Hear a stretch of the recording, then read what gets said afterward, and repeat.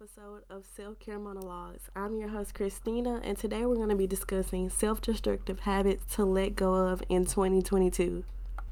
A self destructive habit is a habit that we are doing to ourselves to cause physical, emotional, or mental harm. And everything that I discuss on today, they're going to be things that I have either done or came close to doing. So please know that this is coming from a place of love and not judgment. The first thing that I have is hyper independence. The thought that we don't need anyone, we can do life by ourselves, we don't need to reach out for help because we got this. And I was so terrible at this that I would literally be in dire need of help, but I would not reach out. People would make me have to reach out for help. And what I learned is that this is directly linked to trauma sometimes. And that trauma can be either your needs were not met or people made you feel bad for having needs. And sometimes it can even be people throwing help that they gave you back into your face. I know we've all experienced that sometimes. So that can definitely trigger that hyper independence saying, you know what, when I need help, I'm going to do all I can to just do it myself. And when we link strength to this hyper independence, it doesn't really equal each other. When you ask for help, that doesn't mean that you're weak. It means that you're human. We are built for connection. We're built to help each other on this journey of life. So whenever you need help, just make sure that you build a solid circle first. People that you trust to meet your needs and people that are going to validate your needs as well. The second thing that I have is not speaking up. I was terrible at this because, like I stated in my previous episode, I was a people pleaser. So when it came to speaking up and expressing my honest opinion, I just could not do it. I didn't want to step on people's toes or upset anyone because I'm stating my opinion. So I just chose to stay quiet. And what really helped me through that is my friend Jemiah. She did not sit me down and teach me how to speak up. I just saw her do it. So what I started doing was slowly expressing my opinion. I started small at first, expressing my opinion about different things like, oh, I think we should do this. I think the color should be this, just small things at first.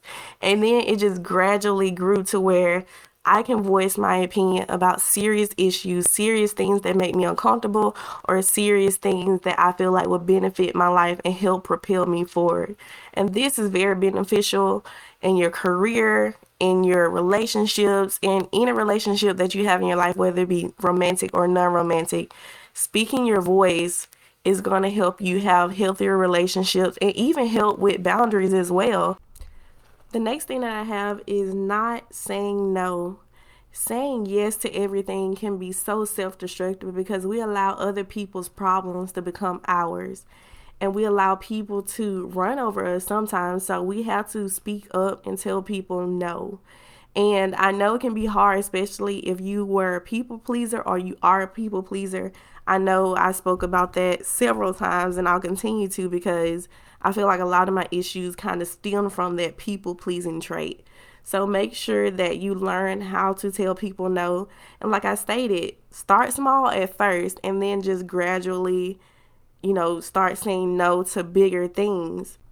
The next thing is numbing your feelings with substances. This is a big one because I feel like addiction is such a huge problem now, whether it be alcohol addiction, drug addiction, anything that you're doing to kind of numb your feelings is self-destructive because a lot of times when we do these things, those feelings are still going to be there. When we come off that high or whenever we're done doing what we're doing, those feelings are still going to be there. So you don't want to get into this cycle of doing this thing and it numbs the feeling temporarily and then that feeling is still there. So we're trying to numb it more and more. And I feel like that will lead to addiction and ultimate self-destruction. So one thing that will help with this is finding an outlet that will actually help your feelings. Instead of numbing those feelings, it actually deals with them and unpacks those feelings so you don't have to keep coming back to the same feeling. You dealt with it and now you can move forward. Next, we have negative self-talk. I was very bad at this because in times where I would mess up or start feeling down about myself, I would just talk about myself negatively.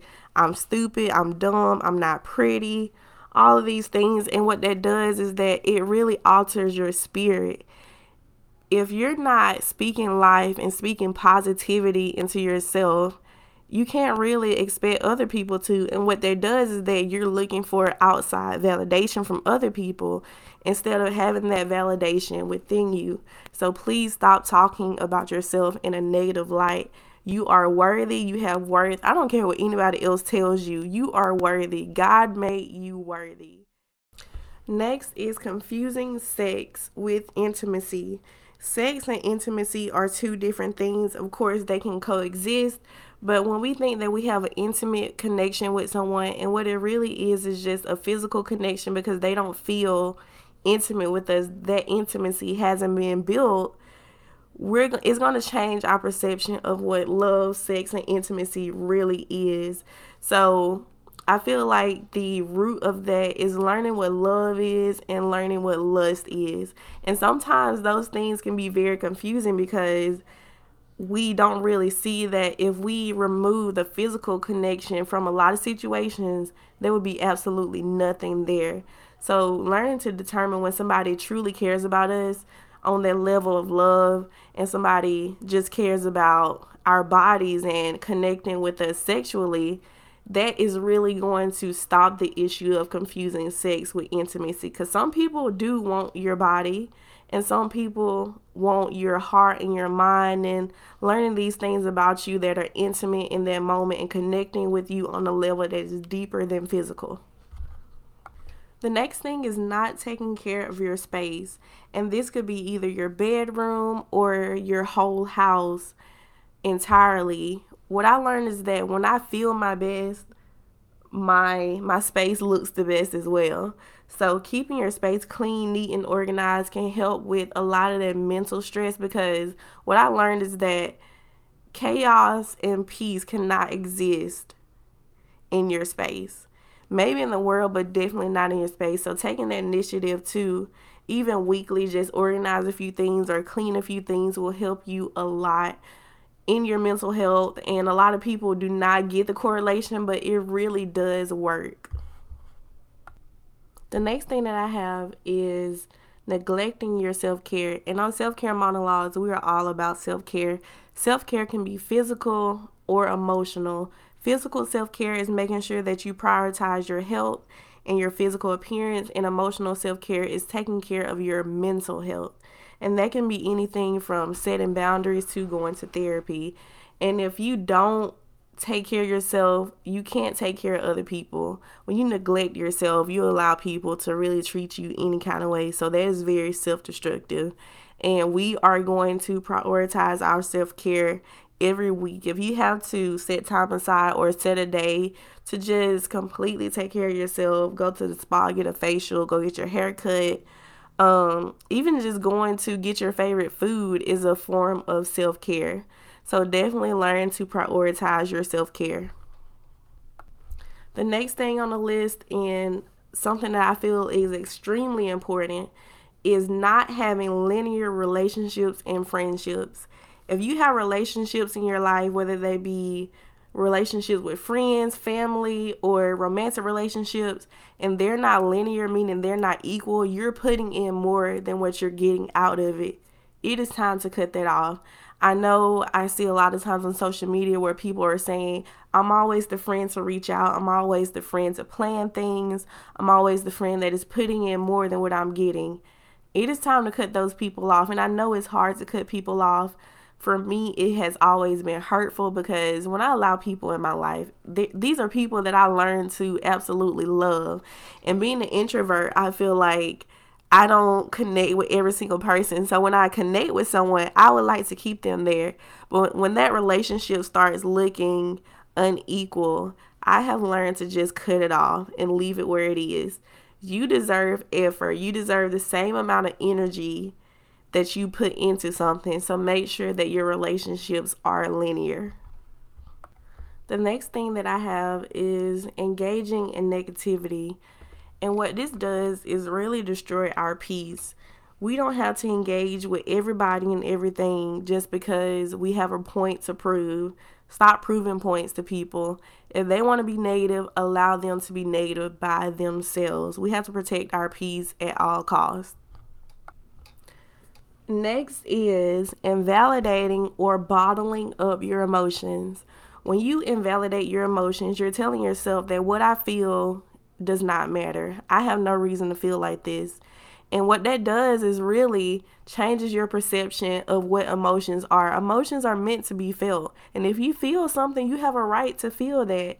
And also stop bottling your emotions up. And I know this is easier said than done because a lot of us have not been taught how to deal with emotions. What I learned is that I could either journal, I could talk to a therapist, I can even go outside, go in nature, and talk to myself. And you might be thinking, why do I have to express myself? Why can't I just bottle my emotions and not talk about it? I don't feel like it's hurting me or anybody else. That's the thing about self-destruction. We don't know that we're hurting ourselves until everything blows up in our face.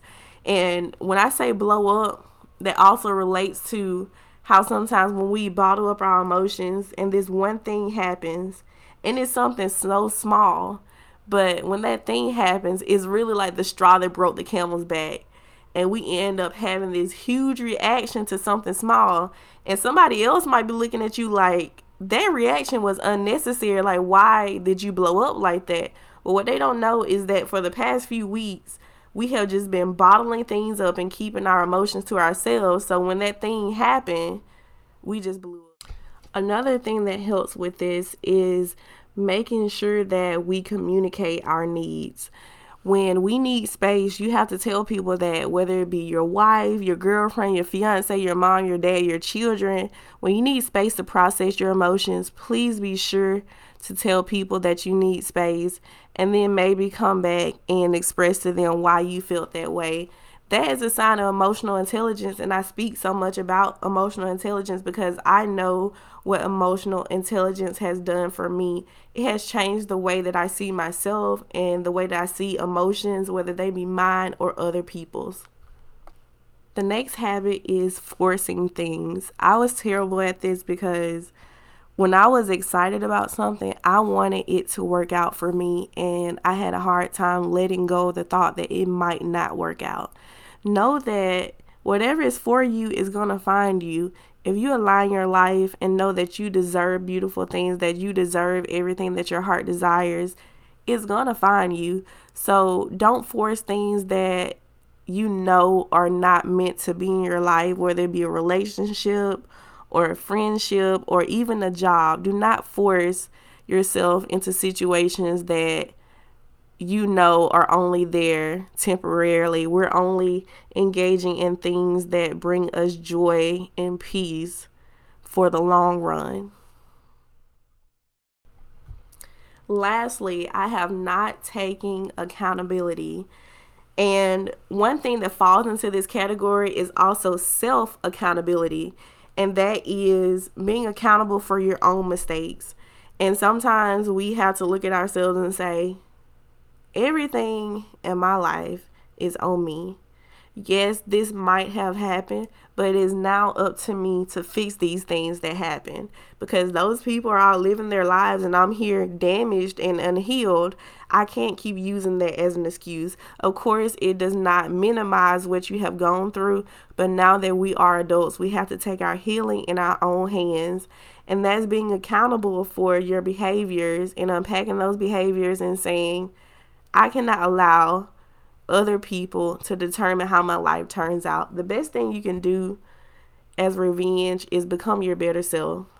Because when people know that they have this hold on you, that you're holding yourself back because of what they done, it feeds their ego. You don't want to feed anybody's ego. So make sure that you're able to take accountability, and also take accountability for things that you do to other people. I know everyone wants to be this great person. We don't want to hurt people's feelings. We don't want to be bad people, but we have to be accountable for how we treat other people as well. And this also kind of falls into my next point, which is being able to forgive. Forgiveness is not really for the other person, it's for us. Sometimes we have to forgive people who aren't even sorry for how they treated us. And this has been a big thing for me because there have been far and few apologies that I have received in my life. So when you get the strength to forgive someone who is not even sorry, you have mastered forgiveness. And another thing is when you do something to people, like I said, taking accountability, you have to take that initiative to be apologetic and say, I'm sorry. Don't say, I'm sorry that you feel that way. I'm sorry if I hurt you. It's pretty obvious that you hurt them. So say, I'm sorry that my actions caused you to feel this way. And don't do it again. Like, it's that simple. Taking accountability is, for me, a big point of maturity. When you can look at yourself and say, yeah, I was wrong and I need to apologize, you are top tier mature, in my opinion. That sums up today's episode. I really hope you enjoyed and were able to take something from this episode. I would love some feedback, if you will. Email me at selfcaremonologues@gmail.com. I hope that you have a great day and a great rest of your week.